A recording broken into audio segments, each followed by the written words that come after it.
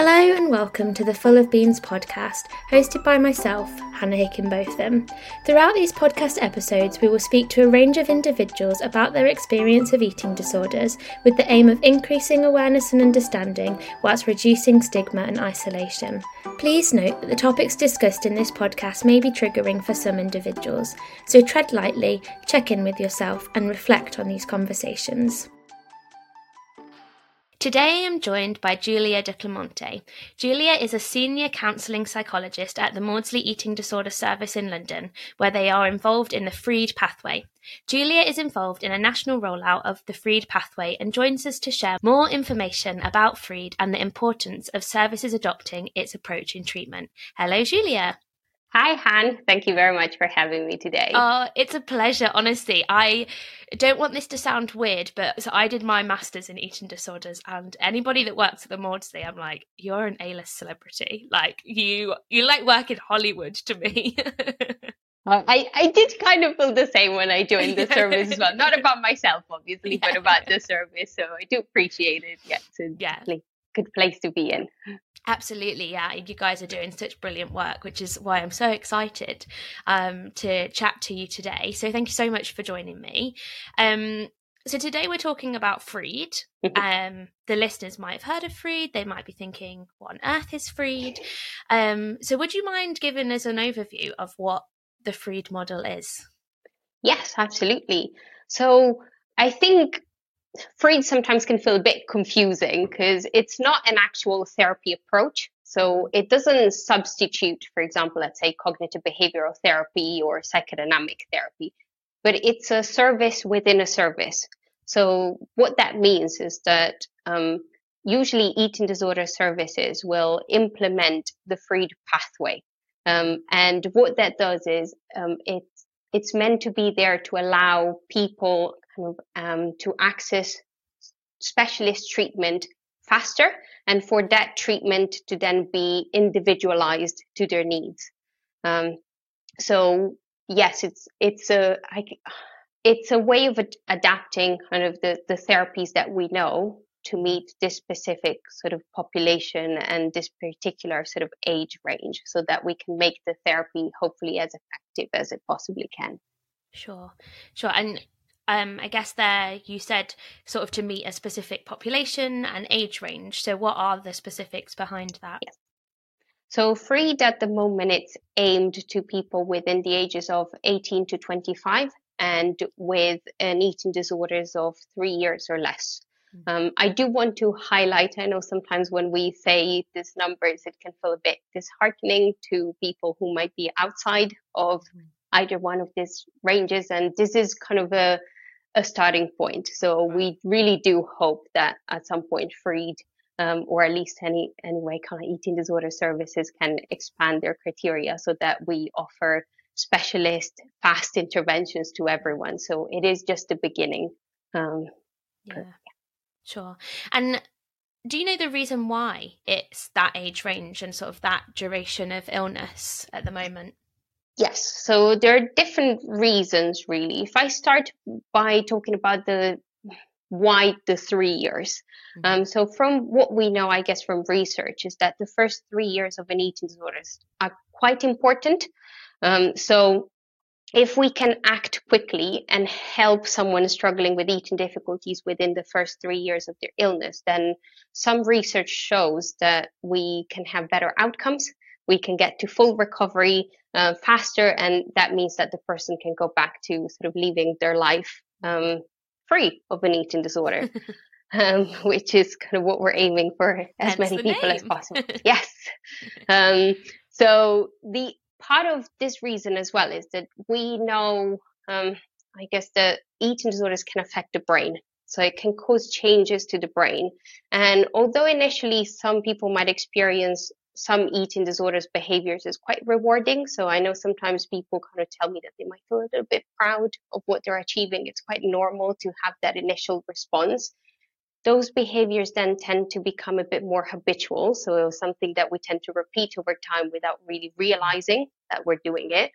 And then the longer we go without treatment, the more those behaviors become ingrained in the brain. So they become a little bit hardwired, which means that the brain then becomes a little bit less flexible about change. And so that's why it's a bit harder to make changes. Still possible, but a bit harder. And then I guess kind of thinking about the particular age range and the 3 years. So we know that most eating disorders tend to start between kind of adolescence and young adulthood. Obviously, that's not the case for everyone with an eating disorders. We know that they can start at any time, but what we know is that most of them tend to be within those ages. And at that point in time, our brain is really very much still kind of changing and maturing, and an eating disorders can kind of disrupt that kind of brain development. And then one thing that has been brought in more recently is this thought of kind of emerging adulthood. So we tend to think of people within the ages of 18 to 25 years old as being emerging adult. And if you think about that period of your life, we don't obviously become adults overnight. Just because we turn 18 doesn't mean that we have it all figured out and that we know what's happening. But it's a period where there's usually a lot of changes. So a lot of the times, we're finishing school, going off to uni, going traveling, potentially sort of moving out on our own. So it's a part of our life that a lot of people tend to describe as then feeling in between. So where we're not quite sure what's happening, but also it's a time when we're starting to develop our identity. So what we wanted to do with Freed is to focus on this particular age range, because we thought that this was a time when we probably all need a bit more support to, I guess, manage these transitions in our life, but also to, I guess, help people get to a point where they can form an identity and they can live an adult life that's free of an eating disorder. So where the eating disorder is no longer part of their identity. And that's why we have this kind of two benchmarks for Freed. As I did say before, we are hoping that, in the future, this will get expanded and that obviously we can help everyone regardless of age and illness duration. But it is a starting point. Yeah, and I think with everything, you have to have a starting point, don't you? And I think it would be so totally wonderful if you turned around and you were like, we've got this pathway and it's, it's for everybody. But actually, I think the fact that it is maybe narrower than maybe people want, it means that you can kind of, make sure that it is a really robust pathway and that it really works, and then build and expand. Because, if I'm thinking about a piece of technology, let's say, you never do it so that you kind of get everybody in one thing. You have the alpha version, the beta version, different iterations, and you improve it and expand. So I think that totally makes sense.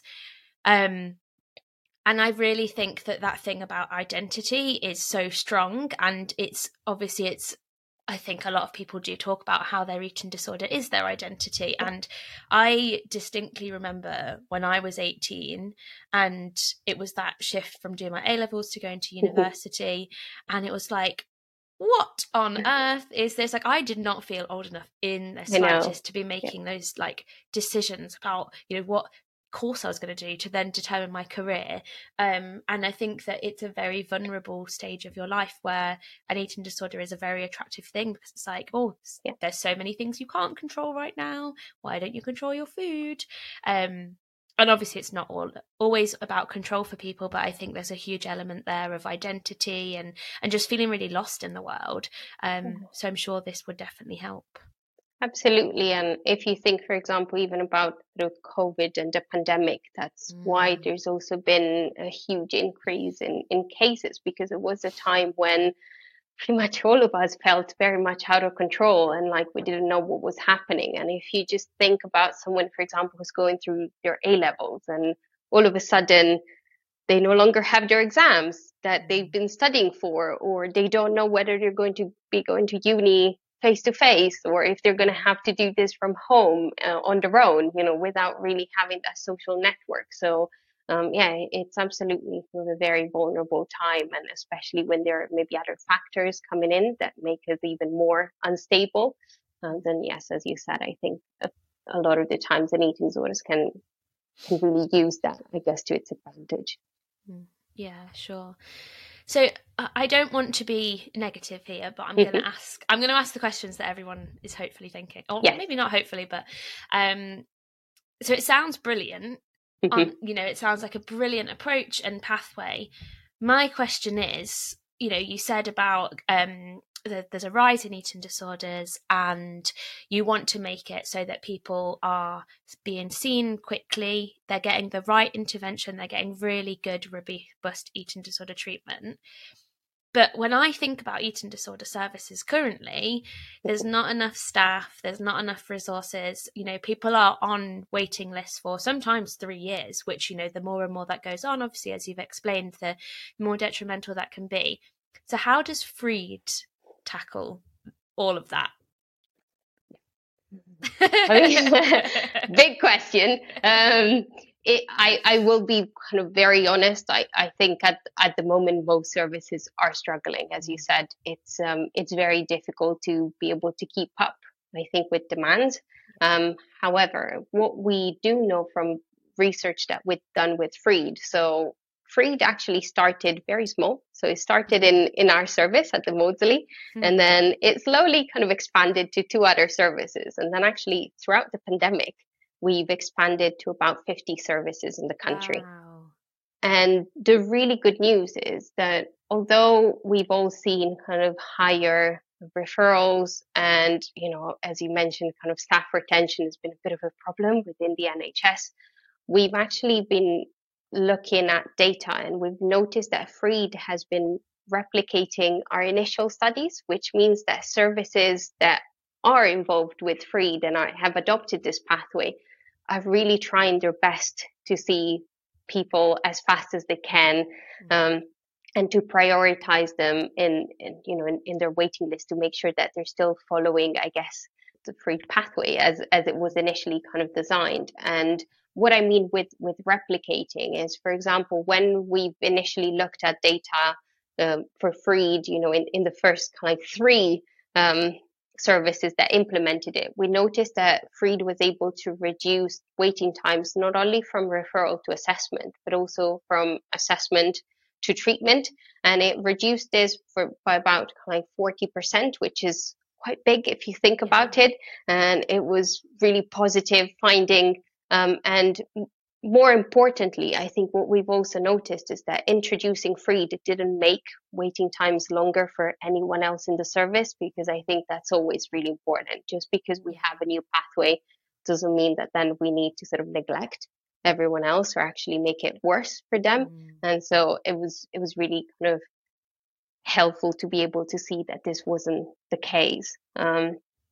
I think with Freed as well, there's a concept that's called duration of untreated eating disorder. And I can tell you a bit more if you want to, but in terms of research, we were able to see that Freed could reduce this. So the duration of untreated eating disorder, what that is basically that period of time from when you develop an eating disorder and when you start your treatment. So it's that period of time when you don't have support basically to get better. And before Freed, when we looked at kind of data from here in the UK, but also from Germany, waiting times could vary loads depending on diagnosis, depending on service, depending on geographic location, and they could be very long. So they could vary basically from between 2.5 years to 6 years. And that's a long time for someone to go without help. Wow. Is this, the waiting time, as in like you've gone to your GP and then you're waiting, or is this like the period of time that maybe you don't know you have an eating disorder, like when you first go to the GP for support? So it's when you're looking at when someone would have met criteria for diagnosis of an eating disorder, and then from basically that point to when they first get in touch with the service. So that could be, for example, their assessment. So if you think someone waiting 6 years is, it's an incredibly long time. And when we then looked at what Freed could do, is it could reduce this by at least kind of 19 months. And this was even kind of more pronounced when Freed could be delivered in sort of optimal conditions. So that means, for example, when we didn't have to wait for funding to be able to see someone. And this seems to be sort of replicating now, which is good because it means that services are able to see, people faster. And of course, if we see someone within the freed pathway faster, it also means that then we can see someone else who might not be on the freed pathway also faster, because we still have that sort of clinician time that we're saving in a way. So that's how freed can benefit, I guess, everyone. So how does freed sort of reduce that time between when somebody meets the clinical diagnosis to their assessment? Because maybe I've got this wrong, but in my eyes, the freed pathway sort of would start at your assessment. So how does it decrease that time before then? So this is something we're trying to work towards, because generally there are different reasons why the duration of the untreated eating disorder can be long and why it's difficult to kind of shorten it. So Freed is trying to address more of the service delays. So those would be like the waiting times, or for example, sometimes GPs in your area might not be aware that there's an eating disorder service or what their criteria are for referrals. And usually Freed clinicians will do a bit of work around kind of informing GPs, letting other services know that this pathway exists, what it is, how we help people, what kind of people we would like to see, which is everyone. And I guess that helps with reducing those kind of waiting times. Another part is, more kind of on a personal level. So someone who's struggling with eating difficulties, first of all, they might not realize that they're developing an eating disorder. They might really struggle with the idea that they want to make changes. It's a difficult decision to make. They might not have a lot of trust in services. As you said, now I think sometimes the idea of maybe being put on a waiting list, obviously it's not appealing. And so it might actually put people off from, reaching out. They might have maybe been given like some difficult advice, or maybe not quite right advice when they initially sought help. So Freed, I guess, tries to address that by, for example, using a bit more social media, trying to sort of communicate with, the person that might be struggling with eating difficulties, about what, eating disorders are, how did they, I guess, show up in the first place, and where they can get support. It's really very much a work in progress, and I think it's something that we're constantly trying to think about, and we're trying to kind of use the research about emerging adults to then think about how do we as services, I guess, communicate in the right way with someone who's between the ages of 18 to 25. So we're always thinking of, I guess, maybe a bit of like new ways of communicating and getting in touch, because I feel that would be really helpful compared to perhaps a usual letter from your service. Yeah. I actually, I've got loads more questions later on that relate to the video that you guys have on your website, because I watched it and I was like, I actually, this is going to sound so bad to the NHS, but I was like, I actually can't believe how good this is.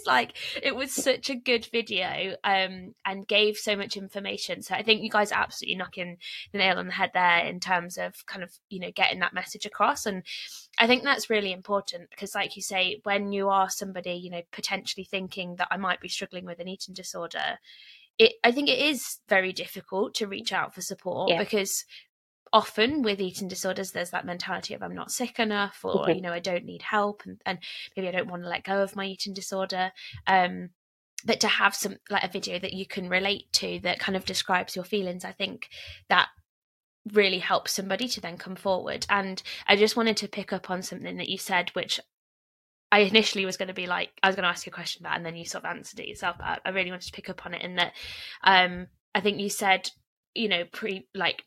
when you were talking, that the priority for Freed would be sort of those service users between 18 and 25, and the kind of the less than 3 years duration. And that made me think, so what happens to everybody else then? Are they just kind of kicked to the curb? But then you said, obviously that means that clinicians, because they're treating people early, which means that their sort of time that they need to have treatment is less, it does then mean that you've got more time to focus on everybody else. And I think that's really what we're missing at the moment, is because we're not able to get to people, their duration of illness is then so much longer, and that then means that the waiting times are so much longer.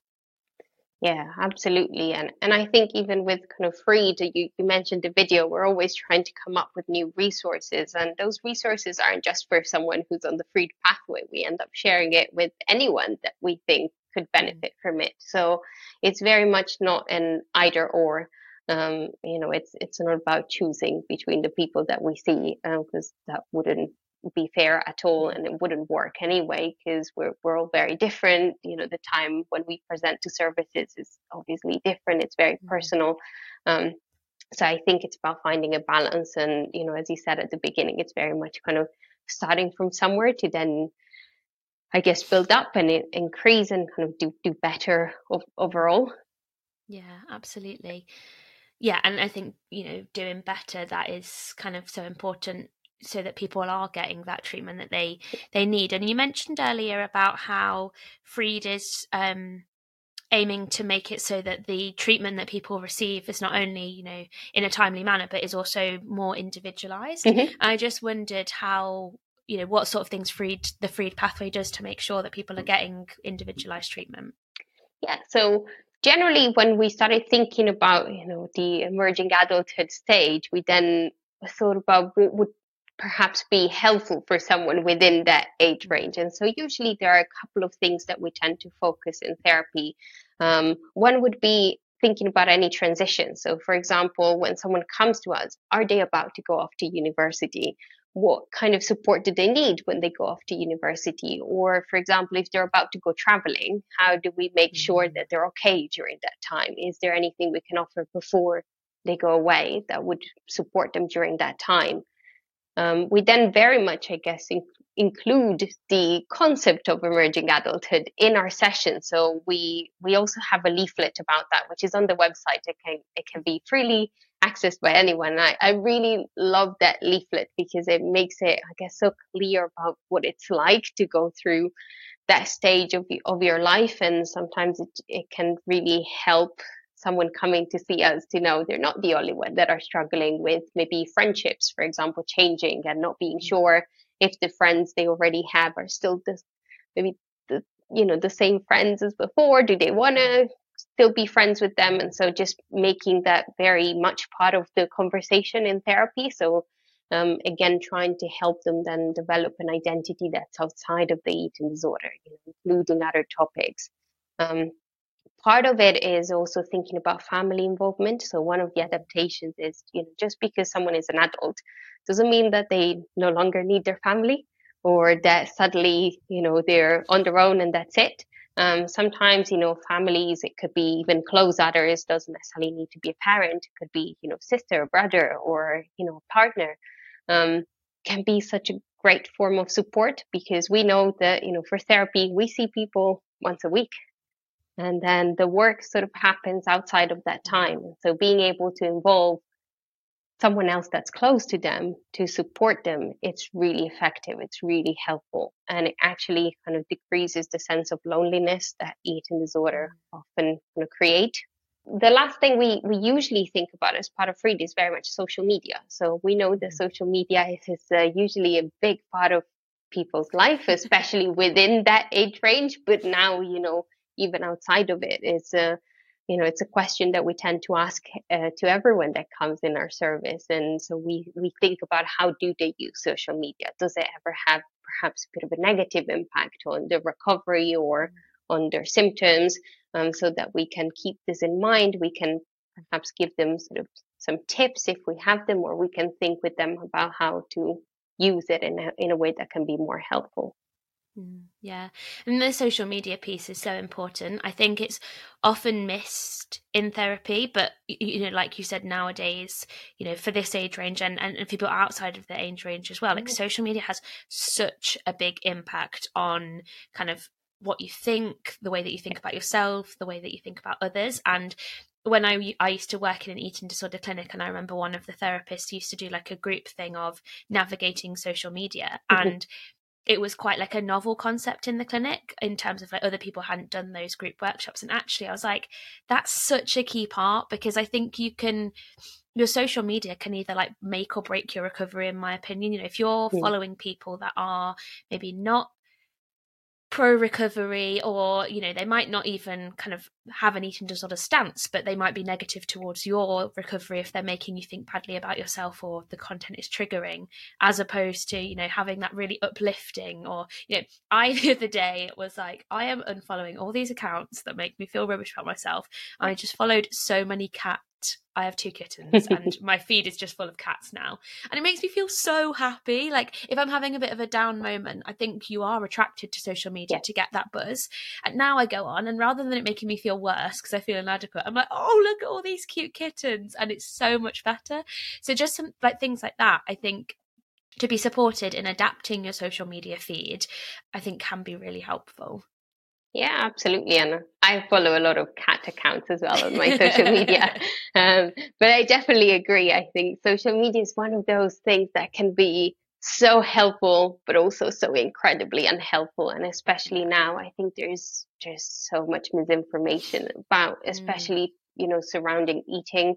I think there's a lot of people on social media that are trying to give advice, but it's not advice that works for everyone, and also a lot of the times it's not the most scientific advice. And I know a lot of the people we see in our service sometimes talk to us, for example, about the, you know, what I eat in a day videos, and those can be so unhelpful. And especially if someone is trying to recover and maybe they've been given a meal plan, it can feel so different, and it can really become an obstacle. So I think it's really helpful for us to then include that in therapy and think about, you know, how are you using social media? Do you need a break from it? Or can we think about a way in which you can use it so that it supports your recovery rather than makes it harder? And so, you know, for example, we recently found out that, you know, on Instagram, which I didn't know about, but I've started telling people now that you can actually sort of go through your settings and decide what, you know, words you want, I guess, Instagram, for example, to filter out. And so it will show you less of those posts. And I think that can be so helpful, and, you know, it's so good for someone who's trying to recover if they can avoid, you know, seeing all of those videos all the time. And so, you know, for some people, it might be maybe, you know, putting a timer on their apps, and that's good as well. Or, you know, maybe some apps can just be deleted altogether. So. Yeah. Well, that's brilliant advice. Thank you for that. I didn't even know that was possible. So do you literally just go into your settings? Is that on Instagram? And then you can kind of, wow, that's brilliant. That I think will be really helpful for people. So thank you. And I love the idea of setting a timer as well, because I think especially, I mean, I don't have TikTok. I've never had TikTok. And a lot of people have said to me, oh, you should get TikTok for Full of Beans. And I'm just like, I'm not putting myself on there because I know that wouldn't be good. But people have mentioned it to me before, and there's no like time at the top, so you have no idea how long you're endlessly scrolling. And I just think, oh god, you could very upsettingly waste a lot of hours on there. And I think as well, because it's so quick, like you know, you're constantly just being fed those images and not really even thinking about what your brain is taking in, but it really does then impact how you see the world around you, I think. Absolutely. And, you know, sometimes I think in a way I'm almost kind of pleased that when I was growing up, you know, social media wasn't as present as it is today. You know, it was very much Facebook, which I'm aware makes me sound really old, but, you know, it was pretty much what was available. Facebook and MySpace, I think it was for me, and MSN. Absolutely. And in a way, I feel it kind of perhaps made it a bit easier for us, because it meant, you know, especially during that time when you're already feeling in between, like you have no idea where your life is going, what you're meant to be doing, you didn't have to constantly compare yourself to others. And now I think it's harder because you keep, you know, going on social media and seeing everyone kind of seems to be living the perfect life. And of course that's not the case, but for someone who's already struggling, who's already unsure of their own life, then constantly being faced with these messages is obviously very hard. And so I think it's important to then think about it and think about how it affects them. Yeah. And I always think that about like what I eat in a day videos, and when people post, like, you know, Instagram is literally a highlight reel. You're not going to post the really mundane stuff that you're doing in life. But it's the sort of thing that you really massively do compare yourself to. But you know, with, you know, what what I eat in a day videos and stuff, you have no idea what somebody is doing in their life other than that. And that is just like one day, and potentially could not even be true. Like, what about the little handful of something they have here or there or whatever? It's very snapshot, and I think it can be so destructive for people, because people will see an influencer or somebody that looks a certain way, that maybe they have an aesthetic that somebody wants to achieve, and so they then follow that diet. But like you said earlier, there's no science behind it, and it's very specific to that individual. And I think we've seen it 1,000 times on social media, and like everybody could do the same exercise and eat the same and they still wouldn't look the same. But it's so easy to say that, but to actually take that message on board is really difficult. Yeah, and when you're scrolling, to remind yourself that that is the case, it's even harder, because as you said before, sometimes we've all, I think, mindlessly scrolled, and we don't really then have that moment of, oh, actually, what am I looking at? Is this helpful for me? Do I need to look at this? We're just kind of, I guess, part of it, and we just keep doing it a bit mindlessly. So, maybe becoming a bit more aware of how we're using social media can be quite helpful for all of us, I think, not just then, people struggling with an eating disorder. Absolutely. Yeah, I often say to my partner, have you put your phone down today? Because I don't think that I've seen you without it. So yeah, I think absolutely. I think we all need some sort of training on, maybe that should be a lesson in school even, like how to navigate social media. I think that would be a good idea. So I wanted to ask you a bit about your role as a freed clinician. So for you, what does that mean, working as a freed clinician?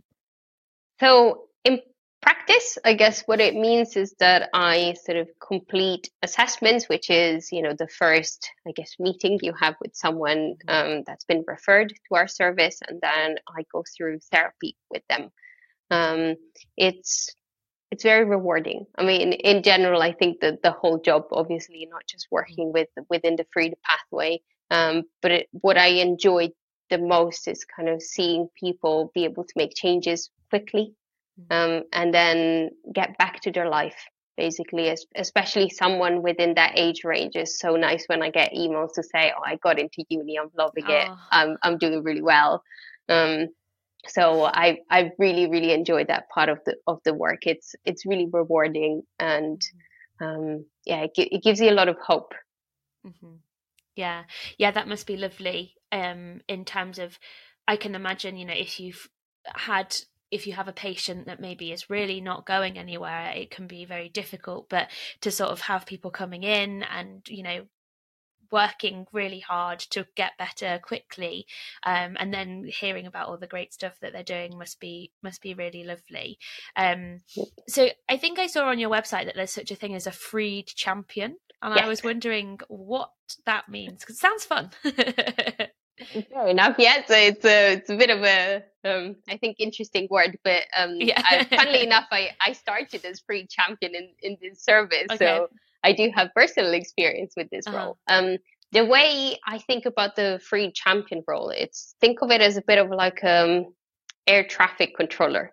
So it's the person that sort of manages the pathway in the service. So they hold freed in mind for pretty much everyone in the service. So as the freed champion, they sort of screen referrals as they come into the service, to see if the person could be freed eligible. Usually part of the role is also conducting something called an engagement call. So if you remember earlier, I said we were trying to sort of think about new ways of engaging people. And I guess what we felt would be helpful is, rather than sending someone a letter to say, you've been referred, we'd like to see you, we actually thought it'd be really nice to give them a call, to then kind of hear from them, what they've been struggling with, how long has this been going on for, but also to give them sort of a friendly voice to talk to. So rather than just kind of like a generic, I guess, letter, they actually get to talk to someone and they get to ask questions. I think coming to a service for the first time is scary. It's probably really terrifying. And having a clinician there that can answer your questions and can tell you, this is what's going to happen on your assessment. This is what we're going to go through. Please call us if you have any worries. Then that's really helpful. And then I guess part of the role is continuing to work with people within that Freed pathway. So as a Freed champion, you'd still do assessments, you still see people for treatment, and then you help, I guess, clinicians within that pathway. Then, for example, you help them book in people to see, you help book someone in for treatment, and so you get to follow all of the people through the pathway. That's why they're a bit like an air traffic control. They have a kind of overview of everything that's happening.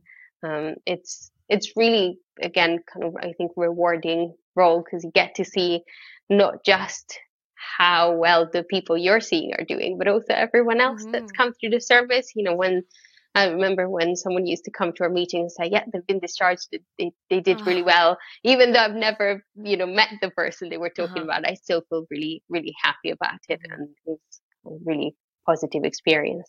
Yeah. And I suppose it's nice as well for somebody to have that point of contact throughout. Because in my experience of services, you would have an initial call from somebody, then you'd have an assessment with a different person, then you'd have your treatment with somebody else, and sometimes that might change, and it can feel a bit like, I'm kind of, I don't know who is my sort of port of call if I have an issue or something. So that must be really nice to sort of have somebody there, throughout the duration of that, who knows what's going on with their situation.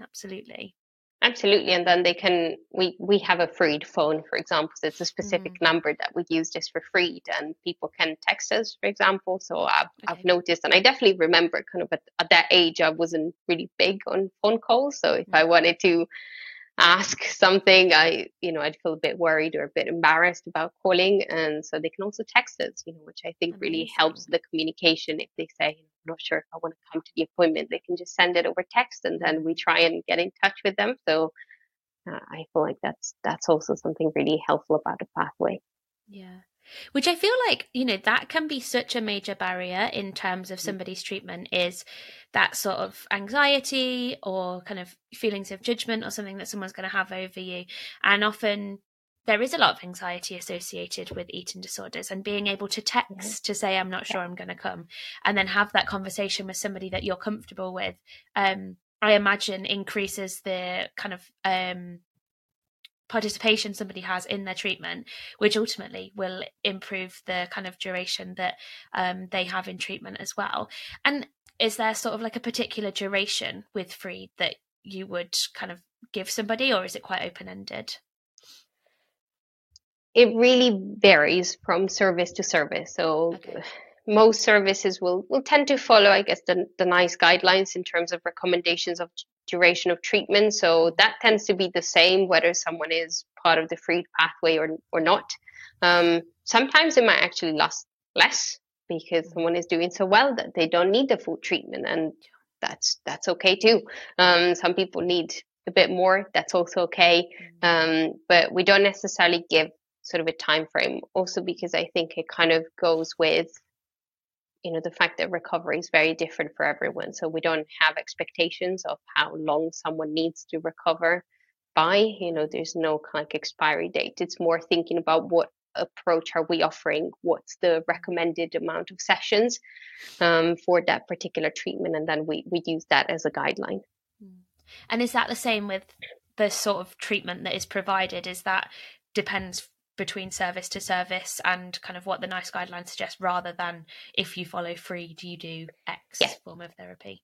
Yes, exactly. So with Freed, it's more about the time frame that we have is more about kind of the waiting times between referral to assessment and then start of treatment, rather than the length of treatment, because the idea is, of course, that we want to see people as quickly as possible. So we're really trying to focus on that part.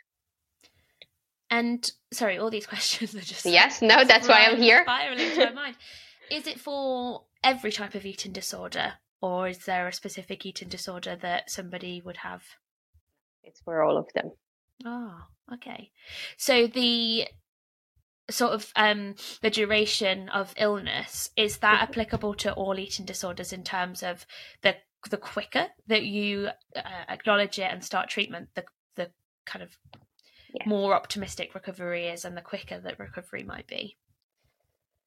Yes, I'd say that sort of research is still being conducted in this area. We're still getting a bit of sort of like different views, but the majority seems to be sort of pointing in the direction of the sooner we see someone, the better the outcomes.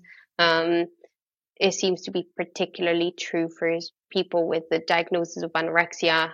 However, I I think there can be different reasons for this. I think with anorexia, it's something that clinicians, GPs are perhaps more trained around, and it's perhaps a bit more visible compared to other eating disorders or sort of diagnoses.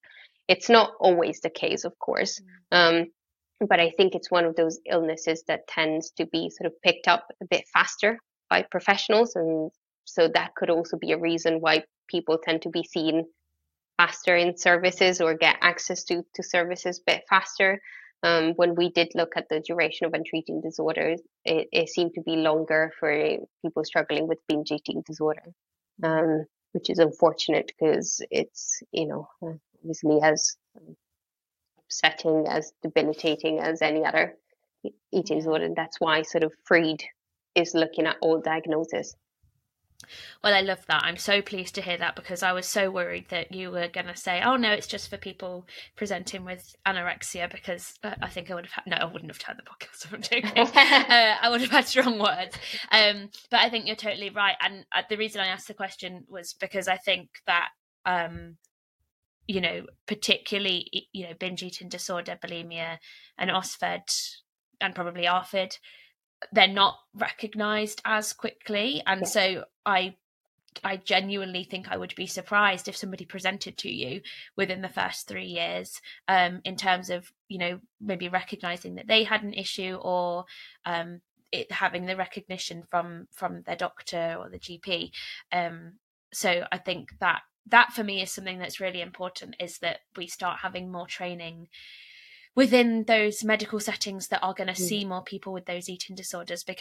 But even so, when we talk about anorexia, and this is something I'm very passionate about, so I won't rattle on for too long, but somebody that presents maybe with atypical anorexia might not have it recognised, and anorexia, obviously it's so important that people get the treatment for that, but it is a small proportion of people, compared to the bigger picture that I imagine we're missing a lot of people. So by you guys doing all this work on social media and really getting the message out there that no matter what you're struggling with, like everybody is worthy of getting that support and deserves that treatment, I think that's really important to get across, to make sure that people are getting the support that they need and getting it, like you say, quickly.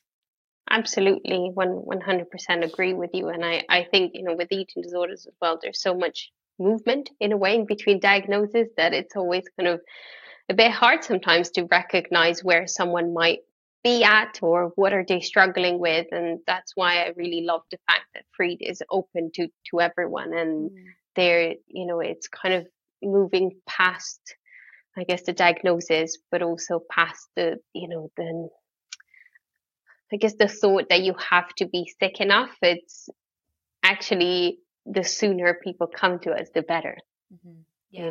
In a way, we really don't want them to get kind of sick enough. We want them to come to us as soon as, they notice something's happening, because then we can get rid of it faster. We can just get them back to their lives. Yeah. I am honestly so glad to hear this. I don't know whether you follow Full of Beans on Twitter, but I went on a bit of a rant last week about, it wasn't necessarily a rant, it was more of like a question to everybody to say, do you think that we need to have these specific diagnoses like anorexia nervosa, binge eating disorder, bulimia, or do you think it would be more appropriate to diagnose somebody with an eating disorder, and then provide them treatment based on their individual characteristics and behaviors, rather than, okay, you have anorexia, therefore we're going to treat you with this specific form of treatment? Because I don't actually think I've ever met a single person that says, yes, I got diagnosed with anorexia and it like fit my criteria perfectly, like every element of it was dead spot on. And so many people I've heard, maybe start with anorexia, then they develop binge eating disorder, but they can no longer get treatment because they now need to have a new diagnosis. So I don't know how you feel about that. As a clinician, it'd be interesting to hear your point of view as maybe the pros and cons around that. But for me personally, I've been diagnosed with atypical anorexia. Well, the word atypical to start with just riles me. But I don't feel like it fits me, because I also have excessive exercise, which is a purging behavior, which is bulimia, and I think it would be so much better from my perspective to just have a broad eating disorder and then treat the individual. I think the topic of diagnosis is really interesting. It's a really complex one. I think personally I can see both kind of pros and cons of using kind of specific diagnosis. I think for some people it can feel really validating to have, a specific diagnosis. Not for everyone. So I think the way I usually work is, for example, during an assessment, I will tell someone what I think, their diagnosis could be, and then I check in with them. Does that suit with what you were thinking? Does that kind of match what you've been experiencing, so that we can work together on finding perhaps the best diagnosis that I guess represents them and their current difficulties. I think what's then important as a clinician is to, hold in mind that everyone is very different. And of course, just because they share the same diagnosis doesn't mean that they'll go through, the same path, or they'll have the same experiences. And then usually, when I work with someone, is very much working with the person, they're not their diagnosis. And especially if I'm trying to help them develop an identity outside the eating disorder, then I actually want to get to know the person outside of the eating disorder. And so I very much kind of use that in my line of work as a guideline. I think the other perhaps argument for diagnosis is, at the moment, they do help us sometimes think about the treatment that could be most effective. And of course, we know that this is constantly changing, and there's more research being done, which is really great. And it's being able to keep an open mind about things changing. But it can also help us as clinicians to think, okay, from what we know to date, is that this particular approach can be really helpful. So this is maybe where I start. And then, for example, with Freed, but also with anyone else that's outside of Freed, you think about, I guess, adapting that treatment to the person's needs and making it, I guess, specific to where they're at in their life. What do they need from therapy at this point in time? Yeah, and I think they are all, very valid reasons. And I think it's difficult, isn't it? Because you've got to sort of have an approach that is suitable for everybody and allows you to give everybody the best care. I guess the thing that I found really interesting what you said is that sometimes when people have a specific diagnosis, they find it very validating.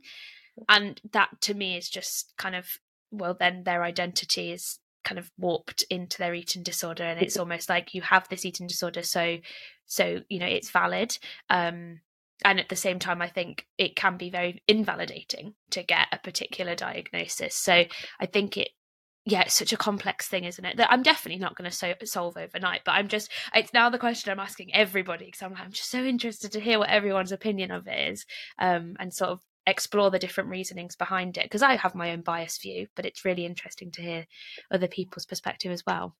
I think it's definitely something very individual. Everyone has very different opinions about, I guess, diagnosis.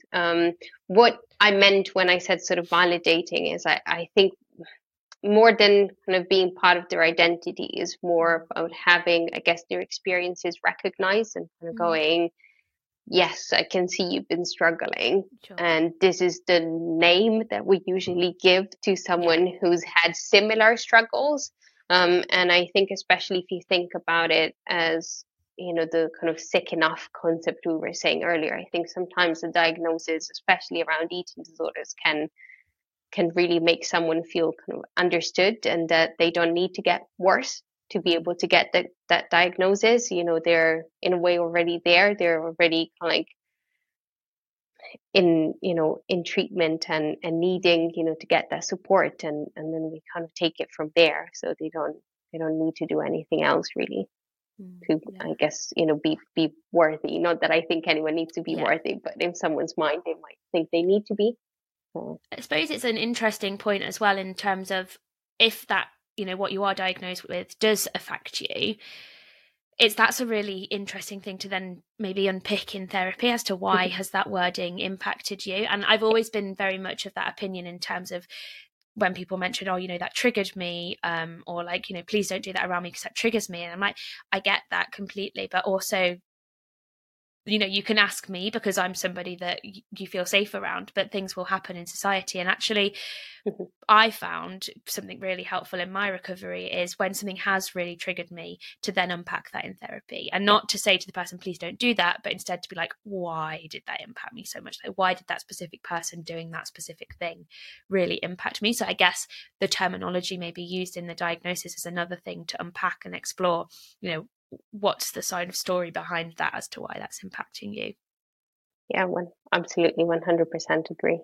So when people are listening, I'm sure that they're, if they're clinicians or working in an eating disorder service, it sounds like, the freed pathway is something that could be great for all services to take on board.